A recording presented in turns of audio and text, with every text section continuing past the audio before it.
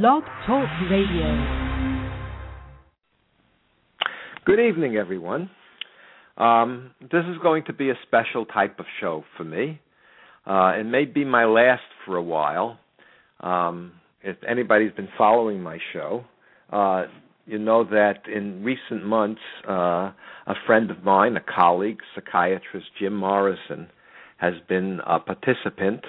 I'm going to do a show when he gets back from his travels on the DSM and let him have his say on why he thinks it's valuable and why it's important,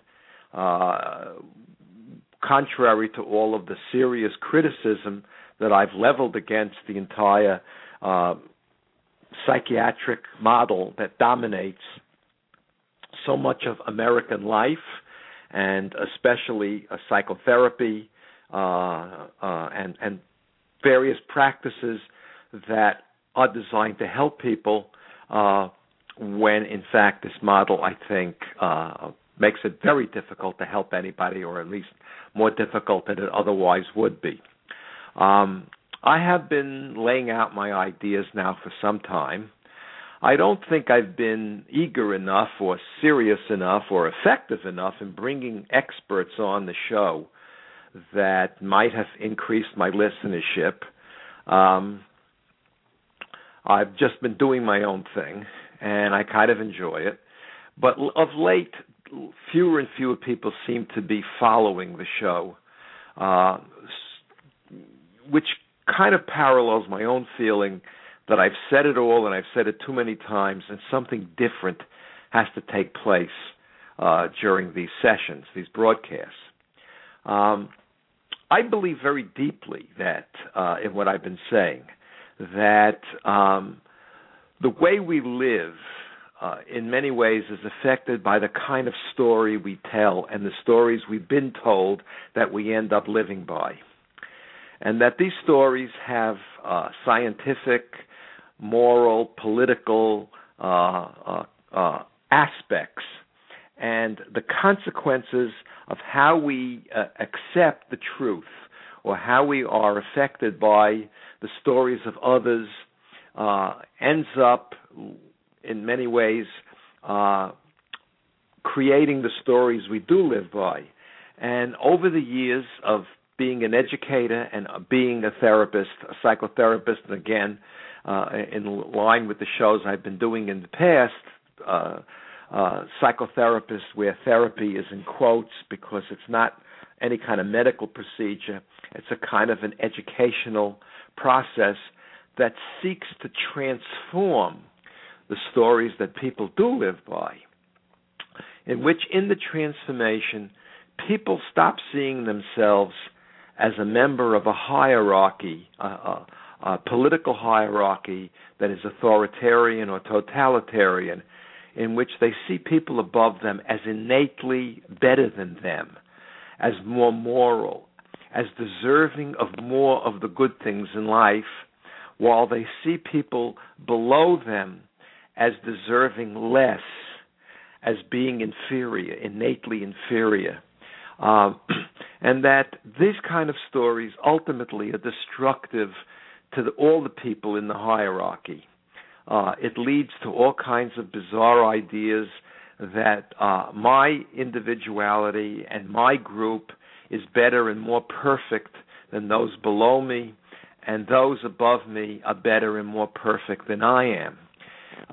So that we live our lives either dominating and hurting those below us, or ignoring their pain, or not helping to transform their stories into stories that allow them to see themselves as worthy and able to develop the skills that allow a really good life to be lived, as I understand a good life, as a creative, loving individual, as the political equal in a democracy.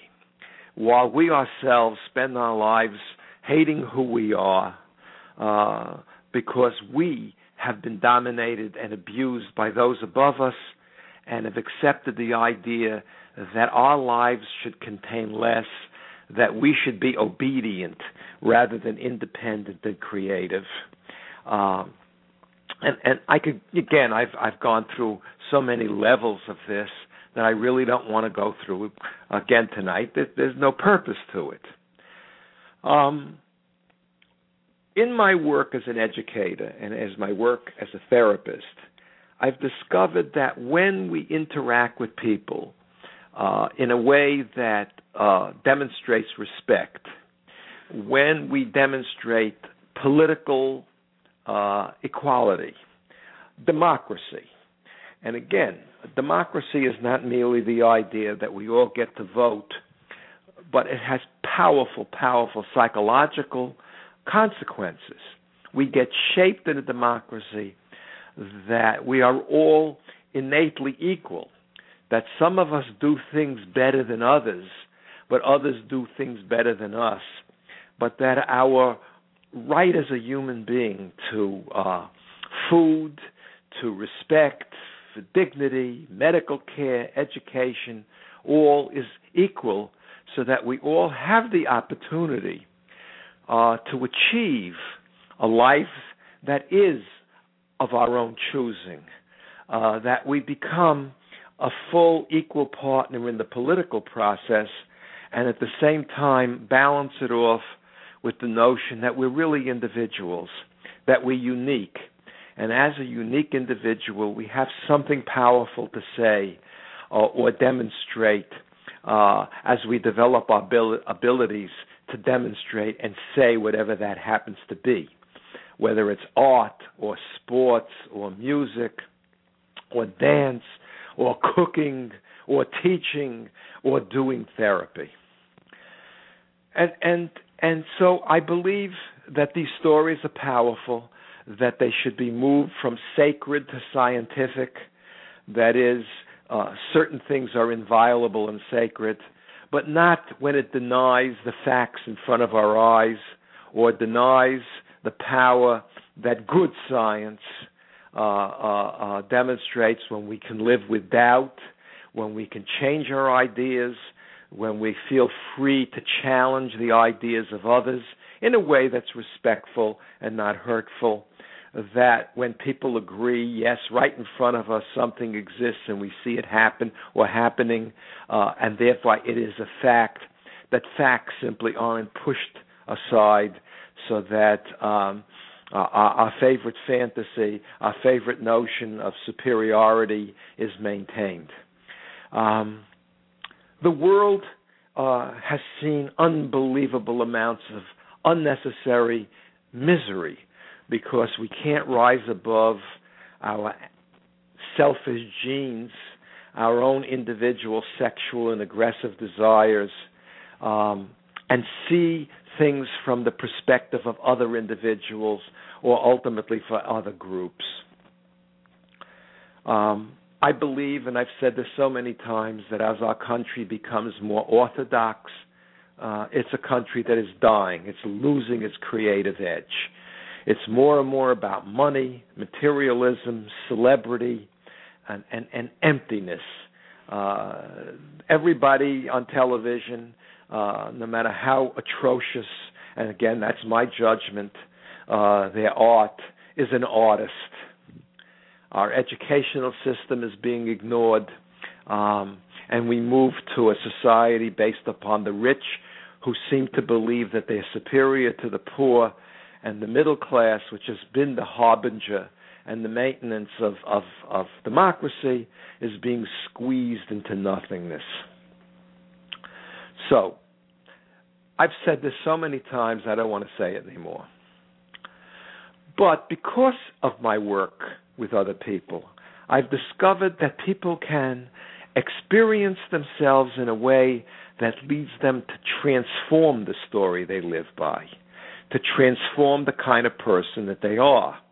And I've experienced this in myself, in my own life, and I've experienced it with many of the people I've taught and worked with, and shared the stories of other therapists, educators, and people in the arts who have, through their own processes, become transformed, and through the people they've interacted with, created and helped people go through the same kind of transformation in which life becomes really so much better, not only for themselves, but for those around them, for their families, communities, etc.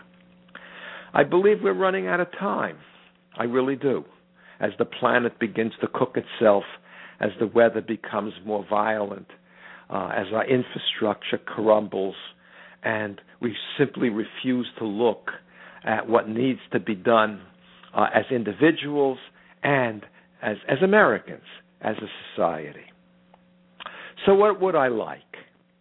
I would like not only to get some more people on that would increase my ratings because they have name recognition, and that's something I'm going to try to work on over the next weeks and months, but I would like if those who have been listening to me would tell me the story of their own transformation. Tell it to us on my show. Become the co-creators of my show. The co-creators. You can reach me by sending an email, a message through the site itself. There's a place where you can send a message to me by on the site, on the show, the Stories We Live By site on Blog Talk Radio. Or, and I'm going to say this several times, you can reach me at Larry Psydoc, LarryPsydoc, @gmail.com. And if you do, write a few words, a few ideas about how your own personal transformation took place, how you moved from less creative to more creative, from more captive to more free, how you have transformed yourself and helped others transform in the process that leads to a greater democracy, a greater freedom, a kind of ability to step outside and look at our own genetic and bio and therefore live a different kind of a life. That's what I would like to see. If that happens, I'll be back on the air with whoever calls in or sends me this message, and we will be able to co-create a show that has more than me ranting, raving, babbling, and saying basically the same thing over and over again, which is starting to bore me, and I think by the number of people who are coming to my site, bore them as well. So I'll say it again, and then it's going to be time for me to put on some really good music I've been listening to by Carl Berger Blomdahl, a Scandinavian composer who died fairly young in the 20th century and left us some 3 symphonies and a bunch of other works that are absolutely wonderful to listen to. Again, will never make the hit parade. Was written for the ages, which is really the definition of classical music. Music good enough to rise above making a few bucks very fast and then disappearing, but written so that maybe like Mozart or Beethoven or Tchaikovsky, 100, 200, 300 years later, people are still transformed and in love with this activity. So, you can call me at Larry Psydoc @gmail.com or send me a message by the on the site. If that's all, I'm going to say good night, and I'm going to say hopefully not goodbye, unless I could think of another more interesting way for me to produce my show, whether or not it's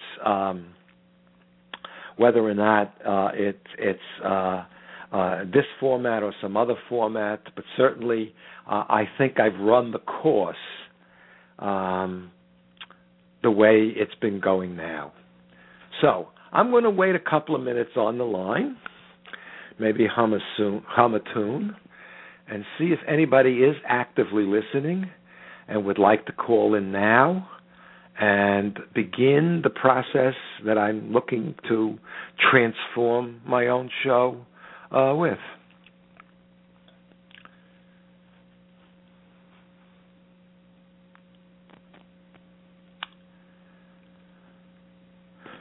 So,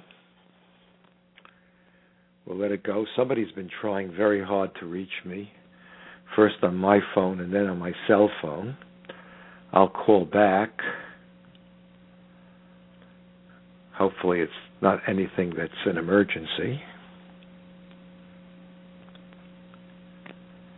So, nobody's there. I'm speaking into dead air again, which is okay because a lot of people come on, apparently listen in the car. They listen at other times. Okay. So, I wish all of you a good night, good luck, and I do hope I hear from people. That would make me very, very happy. Take care.